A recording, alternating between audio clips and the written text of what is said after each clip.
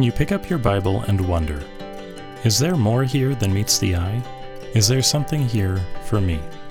I mean, it's just words printed on paper, right? Well, it may look like just print on a page, but it's more than ink. Join us for the next half hour as we explore God's Word together, as we learn how to explore it on our own, as we ask God to meet us there in its pages. Welcome to More Than Ink.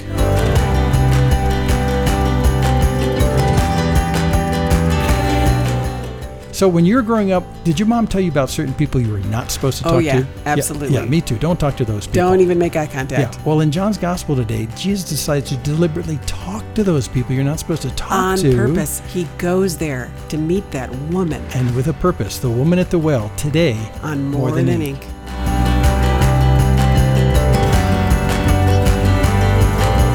Well, good morning. Welcome. This is More Than Ink, and I'm Dorothy. And I'm Jim. We're glad you're back with us, and we're studying our way. I like to use the word exploring our way. I think that's good. Yeah, we are exploring our way through the Gospel of John, which is one of our favorite things to do. And God reveals stuff to us every single time we do this, and I'm not just blessed, I'm amazed. So last time we were with a very famous guy, Nicodemus, in John 3, a highly placed, very, influential guy, a Jewish leader. Who shows up again at the end of the story. He does show up again. Mm-hmm. So write his name down and wait for him to show up. And if you don't know where, it'll surprise you, I think. Because at the end of the last chapter, in chapter 3, you're not quite sure where Nicodemus is at. Right. So we'll see what happens to him. But now we switch from Jesus talking with Nicodemus, who's a highly placed, highly respected, big-time Jew, right? A log keeper and stuff like that. And he goes to someone who is almost on the opposite end of the scale. So here's Jesus in his graciousness telling this person who he is. And remember, John says, I'm writing all these stories so you'll know who this Jesus is. Well, here's an example where Jesus goes to the lowest end of the social spectrum. And he goes to a place where self-respecting Jews actually probably would not have. Well, yeah, the place gone. itself is wrong. Yeah, and we're talking about the Samaritans. Walking through Samaria. You've heard about the Good Samaritan. Most people don't know Samaritans were not in high favor in Israel at the time. Because they were half-breeds. Yeah. They were half-breed Jews who had intermarried with the people of the land, and so they were regarded as less than. Yeah, so they had Jews. They had half Jewish blood, and they had some Assyrian blood, and they had some Canaanite blood, and they re-entered the area, and so they were really considered kind of half-breed cousins. Well, and there was a twist on religion. There was this constant debate that they had their own temple and their own holy place, and they didn't have to go to Jerusalem, according to the law. Right, and that separation had been going on for thousands of years. So, so you don't even go into Samaria for one thing, but it looks like Jesus in his travels going from north and south and north and south and north and south in Israel, Samaria is right in the middle of it. Instead of skirting around it, which everyone did, he went straight through it. Indeed. Did you notice that when you're reading of John 4? Did you notice that in verse 4 it says, and he had to pass through Samaria. He had to. Usually they would avoid that and go a few miles out of their way to travel up the Jordan Valley. But it says Jesus had to go straight through Samaria. Yeah, and if someone challenged him and he said he had to, they'd say, no, you didn't have to go through there. He says, I did have to go through there. And we think it's because of this woman that we're going to look at today. Yep. He had this appointment set with this woman who, by all rights, no Jew should talk to. And on top of that, even a Samaritan shouldn't talk to. So she has a very checkered past, but Jesus decides it's time to introduce her to who he is. And so we find himself in the hot part of the day, sitting at a very famous historic well, waiting. He places himself right where she would come and encounter him. It's a great kind of, it's not an ambush, but it's a designed conversation. And she herself is astonished that he would do this. So let's just pick up a few places where we set the context of it. It says in verse 6, they were at a very famous place called Jacob's Well. It was there weren't many wells to find water in Israel. This one was dug by the patriarch Jacob. But they're there at the well. Jesus has sent away all the apostles to get food from somewhere because they don't have enough food. So they're all gone. So it just leaves Jesus at this well. And in verse 5, he sat down by the well, and it's at the 6th hour, that's about noon, and he's just sitting there, and here comes a Samaritan woman in verse 7 to draw water. And his very simple question to her is, give me a drink. Give me a drink. Some of Jesus' best conversations start with the simplest things. He opens the conversation, right? Now, a self-respecting, law-abiding Jewish man, were he to find himself alone at the well with a woman, would not engage in conversation with her. But here Jesus. Right. And, for our benefit, since we don't know that historically, John writes it for us in the next verse, in verse 9. That's true. He says it right there in the text. You're a Jew. I'm a Samaritan woman. How can you ask me for a drink? Well, that's her saying that. She says that. And then John adds in parentheses, Jews don't associate with Samaritans. Right. So thank you, John. And thank you, woman, to help set us up because we're just too far removed. Yeah. So he asks her for a drink. And supposedly she draws one for him because that's why she's there as well. So either while she's drawing or when she gives him the drink or whatever, the issue in the hot noontime sun is I'm thirsty, I want a drink.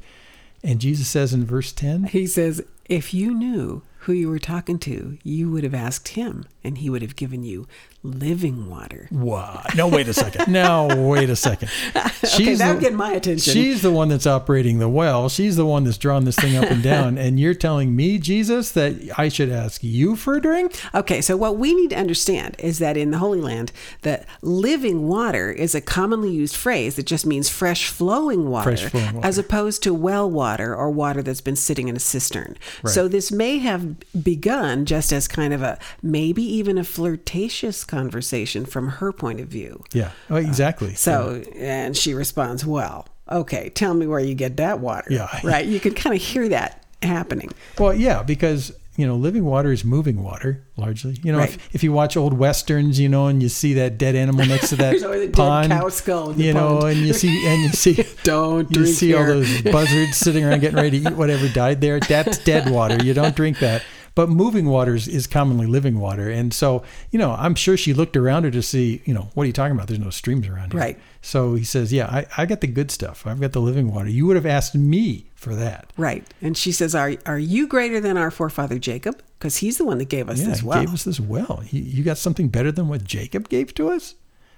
And now we're getting places. Yeah. So isn't it interesting when you watch how this conversation develops, because Jesus engages with her in this very common thing. Everybody needs a drink of water. And then suddenly he begins to drop like breadcrumbs into the conversation to kind of tickle her on. Yeah, like the living water comments. Living water. Which she would much prefer, but how's that possible? And are you saying that you're giving me something that even Jacob hasn't given me? And then all of a sudden he's going to say, okay, I'm not just talking about fresh flowing water. I'm talking about water that once you drink it, you'll never be thirsty again. What? Okay, so there's water. What kind of water is that? There's water, and then there's water. So Jesus now, he's doing sort of what he did with Nicodemus. We're talking about being born again. I got to crawl back in my mom. No, we're going way past the physical here. And he's saying here, just water. Well, water, but this is a different kind of water. I can give you water that's going to well up inside you like living water, leading to eternal life. Oh, now we're talking about spiritual reality. Yeah, we just went to the spiritual world. Exactly. But interestingly enough, it wells up inside of you. Mm-hmm. That must have drawn 1,000 questions in her mind. And she doesn't even ask him. I'm not sure she even knows what to do with that. Yeah. Because it's just like, whatever. She says, well, whatever that is, I want that. I just want that. I want that. Yeah.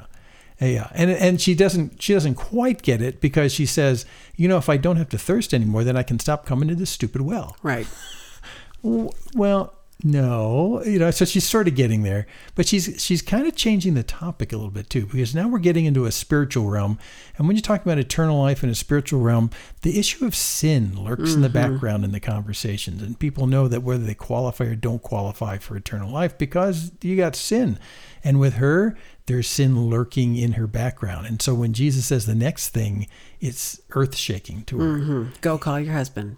Yikes. Well, because the reason a woman would come to draw water was to provide for her household. Right. Presumably there is a husband and children and people. Now, servants would draw water, but a woman would lug home the daily water every day for her family. So Jesus says, okay, go call your husband and he knows what her condition is and how does she respond. She says in 17, I don't have a husband. No husband. I don't have a husband. she could have tried to lie. It's hard to know how she says that. Does Yeah. she say it flirtatiously? Does she say it sadly? We don't know. Right. But Jesus knows, because he just looks her right in the eye and says, boy, you've said that right. Got it. Yeah.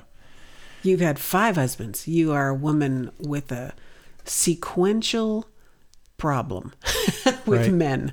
Right. Trying to quench a thirst that men don't satisfy. Yep. And now we're talking about thirsts and water. And for her, there is this thirst that's never been quenched. And instead of trying, to her credit, instead of trying to just sort of bowl him over and lie to him and just skirt the issue, which is really awkward. I mean, it's a very awkward moment right here. She just kind of faces right up to it, just straight up to it. And he says, you're right, you've had 5 husbands. Of course, that convinces her he's more than he meets the eye, because she didn't tell him that. Right. And how would he know that? He's a stranger coming into the area. Exactly. So then her in 19, she says, I can see you're a prophet. But she does kind of try to turn away now from she her tries own, to steer it. Right. She tries to get out from under. Let's It's go a too different squirmy, way. too close to home. Yeah. Let's talk about something else. This Let's is talk about creepy. this age-old question. Yep. You Jews worship in Jerusalem, and we say we have our own place. And what, Right. what do you have to say about that? And this is the Samaritan kind of difference Right. with the Jews in the Right. South. You know, we got our own place to worship, and it's a nice diversion since we're on kind of religious ground because he's a prophet. Right. But let's kind of turn away to let's talk Right. about worship for a Let's second. talk about a safe religious question that we haven't resolved in a Let's couple get away- thousand years. Let's get away from my 5 husbands. What do you say? So, and to his credit, he follows with her, but he's not going to let her get very far away. And so he says, okay, good, okay. And he says, a time's coming when you worship the Father, neither in this mountain where we're standing or in Jerusalem. It has nothing to do with where you are. Not about the place. So he's actually entertaining her question, and he's going with the flow of the conversation, even though she's trying to divert. And he's trying to bring her back around to understanding who he is. And he started when she realized that he knew something he shouldn't know. So he says, and a time is coming. And here we get some wonderful glimpses into some theology that is just newly introduced here. For instance, what kind of people is God looking to worship him? Well, first of all, God is looking for people. He's looking to for worship him. people. God is Yeah. seeking Yeah. worshipers who worship him in spirit and in truth. Oh, we can talk about that for a long time. Wow, spirit and in truth. That opens this whole door of worship is not ritual. Right. Worship is right. not something you do in a place according to an order. Worship is an activity of the Spirit and must be based on truth. Well, what is truth? And the truth of who God is, not superstition. The truth about who God is Yeah. and the truth about who I am Right, in relation with him. Yeah. I think all of that is packed into that little phrase and more. Yeah. So that was a wonderful little detour that Jesus isn't going to let her get too far off track, but he does entertain it, and he does give us some astonishing information right here, which is kind of cool. And then she tries to sidestep a little bit, but stay in the religious realm. And she says, well, I know that the Messiah is coming. And when he comes, well, he can explain everything to us. But this is fascinating to me. He had just said to her, God is spirit. Right. But here in response to her saying, we know Messiah is coming and he's going to sort it all out. He says to her, I am Right. Messiah. I am the one who's coming. Yeah, the one speaking to you. He has just said God is spirit. And then he said, I am. Right. And here's your study skill for today, or one of them. If you notice in verse 26, you'll have the word he, probably in italics. Most editions will have it that way. Right. Jesus said to her, I who speak to you am he. Well, that he is in italics, and that indicates to us that little word is not actually in the Greek text. What Jesus says is, I am. Right. Now that ought to get our attention. That rings some bells if you know the Old Testament. It should. Yeah. Yeah. I am. And in case you don't know the Old Testament, because you're joining us because you're trying to figure out how to read the Bible, that is the name of God in the Old Testament. Okay, and you can find that in Exodus 3. Yeah. If you want to turn back there, or you want to make a note and go back there later, where God is in conversation with Moses. I should have. And Moses is having Found this this wonderful earlier. conversation and basically asks God, I need to tell people what your name is. Yeah, who are you? Who are you? Right? Who shall I tell him you are? And he says, tell him, I am who I am. I am. That's my name. Right. And I hadn't revealed it before this point. I am who I am. That's what you tell him. And so every time Jesus says, I am, there's this echo. A bell goes off. A bell goes off. And we'll see, John will show us this happening in the later chapters. Yeah. Every time Jesus says this, it promotes a deeper conversation and more opposition among the Jews. Oh yeah. So a much more profound reaction is coming up in a couple of chapters. Right. Here there's not much reaction, but they get it. Here's your study skill. Look for that in your cross references. Right? Because in the column in my Bible, actually in both of the Bibles that we have open here, it will reference some other places where Jesus says that. I am. Mm-hmm. And that's helpful because you can look at the reaction of the people, and they knew clearly that he was claiming to be deity. It was unambiguous. Of course, it's straight up in verse 25, and she says, I know the Messiah is coming. That's pretty classic Orthodox Jewish understanding that the Messiah is coming. And he says, I'm that. So when he says, I'm the Messiah and I also am he's putting together the Messiah and God himself. Right. In just one little phrase. Now, this is the first time that we have recorded that he actually says to anybody point blank, I am Messiah. I am the sent one. Who does he say it to? He says it to a woman. A Samaritan woman, so she's religiously unacceptable. Kind of a loose liver on top of that. A loose-living woman. She's socially unacceptable. Right. Oh, my gosh. What a wonderful thing that Jesus makes his first and pronounced an admission who he is to this woman. Yes. In fact, that's partially, if you wind back to chapter 2, why Jesus was a little reticent to do the water and wine thing.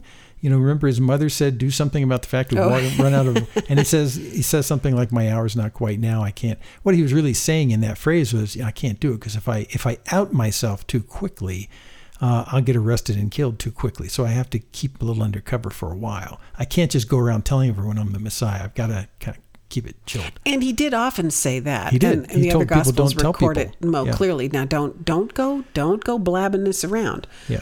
So don't misunderstand when Jesus says that. He's not denying who he is as Messiah. He's just telling people to slow down spreading the word, because he knew that as soon as that word got out that he was claiming to be that, it would rile the authorities so badly that they would angle to get him arrested and killed for blasphemy. So he's kind of playing the timeline to make sure that doesn't happen too soon, which is why he wasn't super public with the wine and water thing. But here he reveals it face to face to this woman in the middle of nowhere. And in a minute, she's not going to be the only one in this region who knows. That's right. So it becomes pretty widespread. The brilliance of this, though, is that because the Samaritans and the Jews are socially distanced from one another, hey, that's a phrase we use today. Since they don't talk much to each other, the news that spread to this Samaritan village probably didn't get back into the Jerusalem and the Judah section in the south. And if it did, they'd say, well, it's just those crazy Samaritans claiming something about some guy, so we're not going to get all riled about it. So Jesus could be very straight up and straightforward about who he is here without starting that timer going down in the south that eventually got him killed.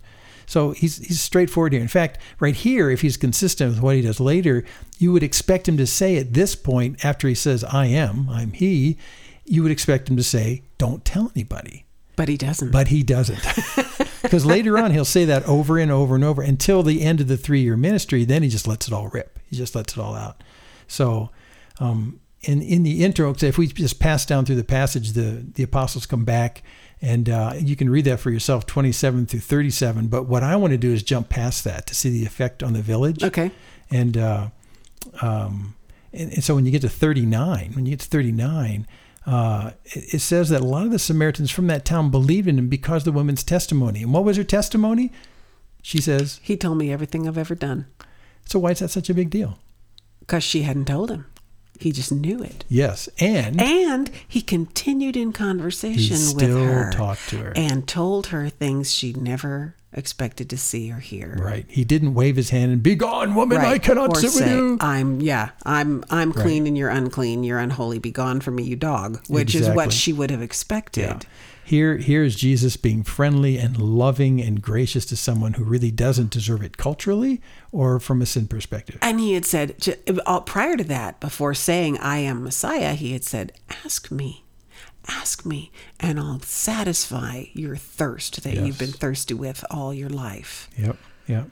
So this very gentle, very available approachability, it just... To a woman who is very needy. Yes. And Jesus says, I know you're needy. Ask me and I'll solve that need. And probably, significantly beaten up by life. I mean, you think today of women who have been serially through relationship after relationship, and part that we skipped over was Jesus said, you've had 5 husbands and the guy you got now is not your husband. In other words, you're not even married to this one. You're living in sin right now. Or he's somebody else's husband and you're with him. So, he just lays it all out and yet stays in conversation with her. Yeah, and that's the astonishing thing. It's not so much how Jesus treats the big officials like Nicodemus in chapter 3. It's how he deals with the people who are down and out, who are distanced from the good people in society, the people who are put down because of their sinfulness, who think that they don't really have a place in the kingdom of God, the kingdom of heaven, because of their sinfulness and because of their race or their culture, the Samaritans. They figure, I just have no place in this. And instead, Jesus gives her the honor of being the first one to understand who he is. And he says, God is seeking worshipers like you. Exactly. Are you interested in a worship of the Spirit in truth? He just opens up a huge welcome door to her that you just would never expect to have happen. Indeed, she didn't go looking for him. Nope. He placed himself where he knew she would encounter him. Yeah. He opened the conversation. He welcomed her. He stayed engaged with her until the rest of the disciples got back, and they're like, What's going on here? What's going on? Are you talking to this woman? They were astonished to find him talking with a woman, and let alone this woman. And this will not be the last time that Jesus pays great honor to women. He does it over and over and over again. And women of questionable reputation. Yeah, and many times questionable reputation. And to them, it just cuts them to the heart that this guy would love them so honestly and be so accessible to them. Recognize them. And see them and welcome them into the conversation. Right. So it's not an accident that when you see the crucifixion scene and people are standing around, it's these women. The women are there. It's these women who were deeply touched by him doing what no one else in proper society would do. Yeah. They wouldn't come and talk to them, and they definitely wouldn't say, ask me for living water. And we can talk about eternal life, something of great value. So throughout his entire ministry, Jesus is very proactive toward women, very. And they're downcast in society. And the ones who are sexually ridiculed like her, Jesus doesn't let that stop him. Or a promiscuous past, a current immoral situation. Right. And this actually is much like what we are then, because we are all very needy. We're all riddled with sin. We like to talk to ourselves and kind of fool ourselves into thinking we're not. Cover it up. But when we get honest about that, which is what she did here, when you get honest about that sinful past and you say, you know what, I really deserve nothing because of what I've done and who I am, and Jesus knew that and she knew that, that's what really astonished her, is that when she became open and honest about that, he still stuck around and he still offered her this great gift. It's a wonderful thing. So she goes running back to her village, just delighted. And who does she tell? She tells the men. She tells the men. I know, because that's who she knows. She tells the men, and they come. Then they all come out and they say, "Hey, can you come talk to us directly?" And he does. He does. He comes out and he spends some time with them. In fact, I think it says he spends 2 days. They stay there 2 or 3 days. They stay a couple days. And you got to think that was uncomfortable for the 12 who were with him. Exactly. Because they didn't want to stay there. Exactly. Oh, exactly. And I've always kind of envisioned her, this is Jim's speculation running wild, but even during those 2-day stay, I envisioned her walking around with a smile from ear to ear saying, this is the guy. This is the guy. Isn't he just incredible? Yeah. it would be so nice to know. I'd like to know her name for one thing. Yeah. I don't know her name, but in God's wisdom, God does. We don't want to worship this woman. Right. I mean, and she's pointing to Jesus, so we need to keep pointing to Jesus as well. But as a result of all that, because Jesus was so gracious to this woman that no one would give the time of day to, they, in the end, at the very end of the story in 42, they say, we don't believe just because of what you said, talking to the woman. Now we've heard for ourselves, and we know that this man really is the Savior of the world. Wow, in 2 days they've got it. So here in the narratives in the Gospels, in the most unlikely place, in a place that was pushed off by the Jews as not being part of the kingdom of God, this whole village knows before everybody else. The outsiders. The know outsiders. From a first-hand encounter, and they believe. Right. The outsiders have been made insiders by the grace and love of Jesus. And they've received the living water. Yep. So, this is the second time now that John accounts for us a focused story in which water plays a central part. And so actually the third time, because he had talked to Nicodemus about the water too. So let me just offer you this. Take your concordance and look up water and see all the places in the Gospels where Jesus says something about water. Just look for the words of Jesus about water. Now that's a study principle you can use, since it's such a central idea here. See what you learn from tracking down that term. And in a dry land like Israel, water has very special and very valuable and really wonderful meaning. So just look for the words of Jesus pertaining to water. Yeah. He says, if you ask me, I'll give you the living water. The living water. Well up in you, a well of water leading to eternal life. And the villagers said, yep, this guy's the Savior of the world. We want it. We're thirsty. Let's have it. Well, we got to quit. We hope you come back with us next week. So glad John you're with 5 us. next week.